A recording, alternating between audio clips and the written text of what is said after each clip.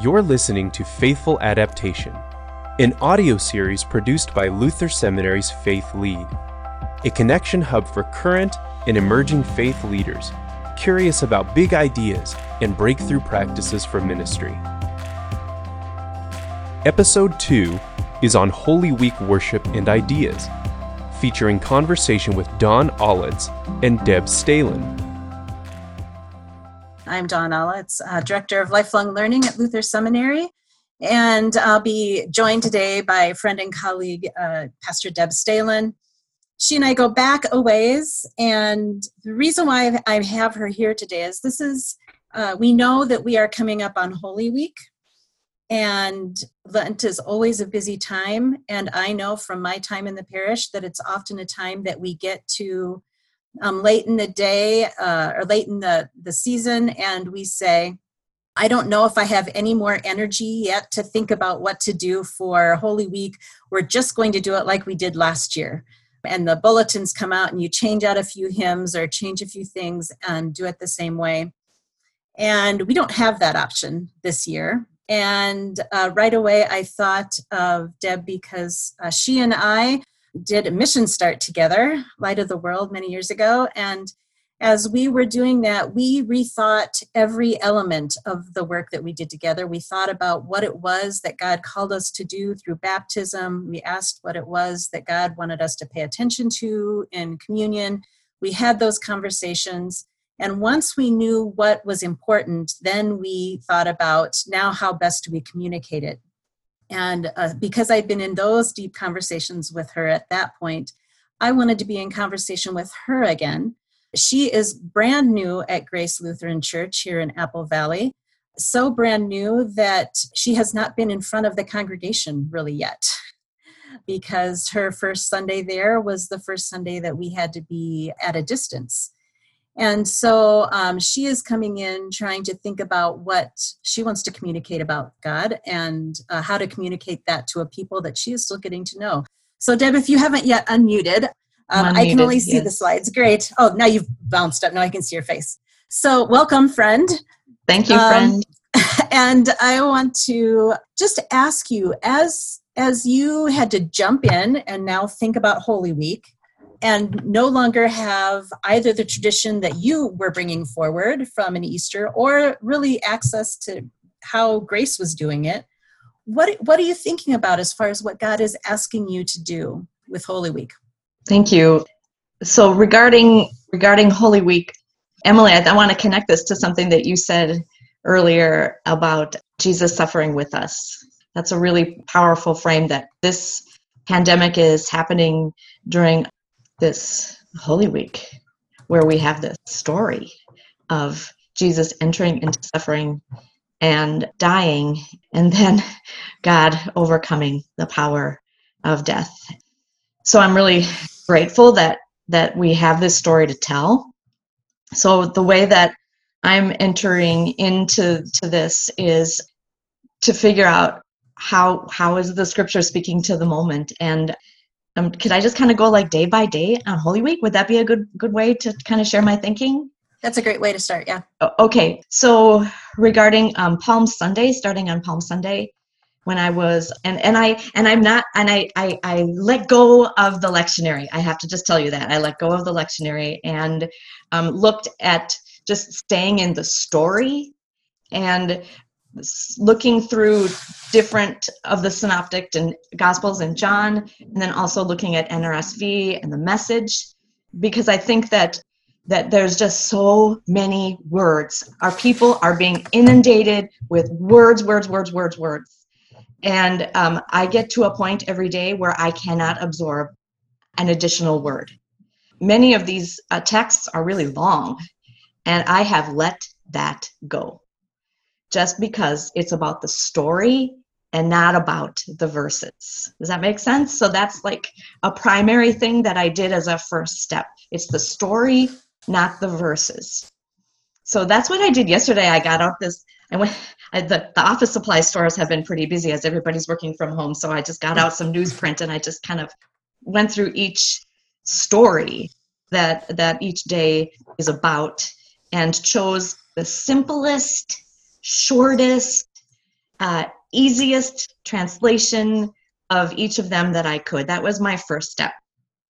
And then everything else flows out from the message, right? So I went through and I just asked, Don, you'll remember this. We would read through a scripture for a day and we'd say, what's the nugget?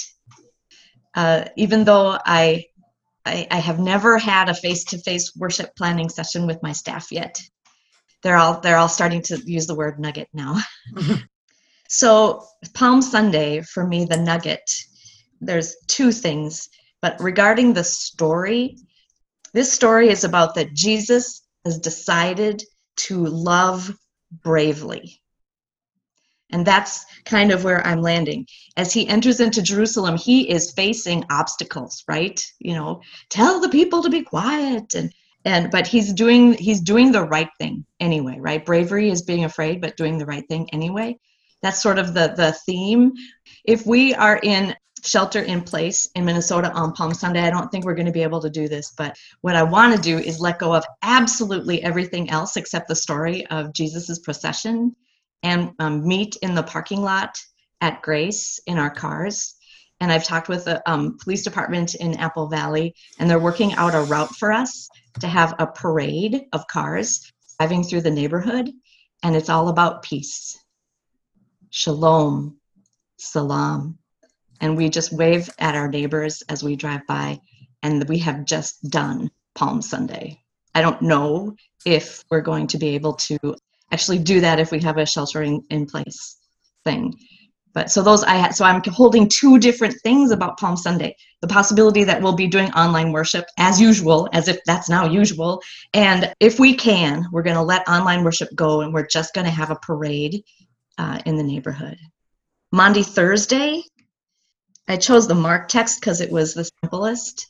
And I also, to simplify it and shorten it, you know, on Maundy Thursday, it could be about washing feet, and it could be about the Lord's Supper. I nuggetized it so that it's about the Lord's Supper, because to me, so the nugget for me there is that this supper that Jesus gave us, the way that he gives himself away to us in the bread and the wine, this is a promise of presence when all we can feel is absence.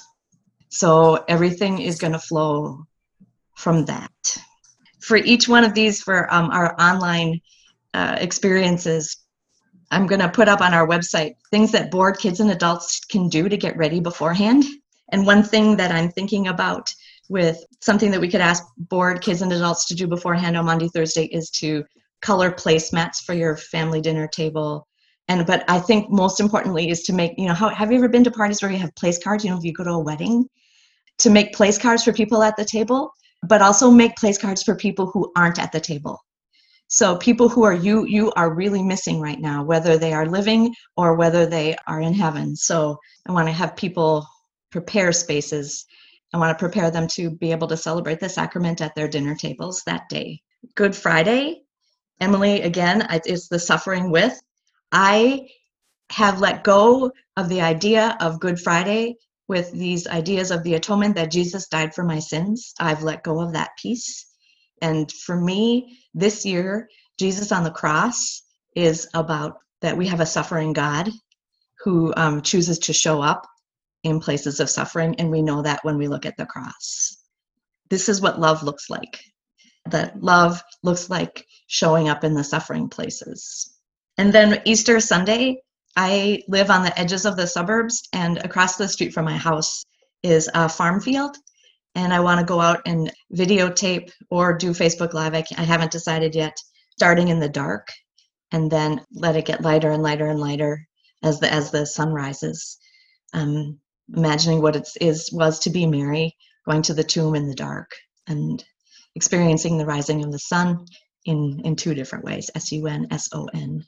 And what pops out to me from the story is that there was both, that Mary had both fear and joy together, fear and joy. The Message version calls it wonder, NRSV says fear. So I'm thinking that the theme, you know, like we can hold those two things together this year really, really profoundly, the fear and the joy together. The joy is not predicated on any sort of things being well, but joy is given to us as a gift by the Holy Spirit. And And so I'm thinking about titling my Easter Alleluia Anyway. So that's what I'm thinking about for Holy Week.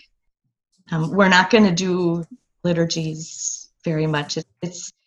We've discovered that worship that lasts between 20-25 minutes seems to be good for people sitting at their kitchen tables. It's so funny. People telling us what they're wearing. I'm in my pajamas right now. Yeah. I think what's beautiful about what you just described, Deb, is that you started with your nugget. In other words, you said, I mean, really, this is the story that people need to hear. Another one of my coaches, Mike Breen, always asks, what's the gospel that people need to hear today? What's the good news? And as you have spoken, you've talked about, well, this is what this story speaks into right now, today for us.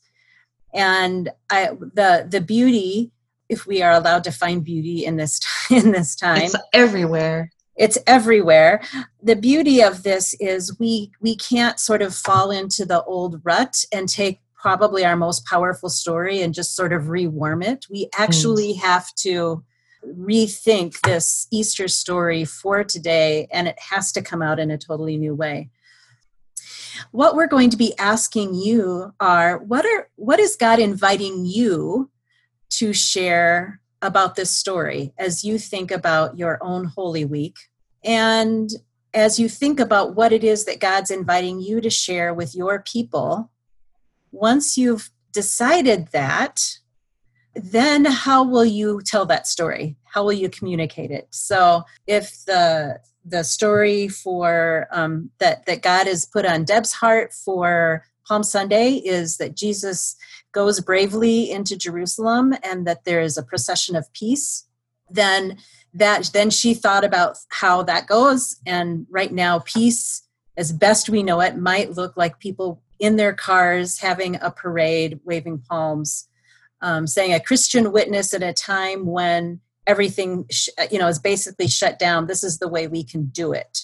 So my request of all of you, or my invitation to all of you, is as you think about these things, start with the why. Start with the invitation and the why first.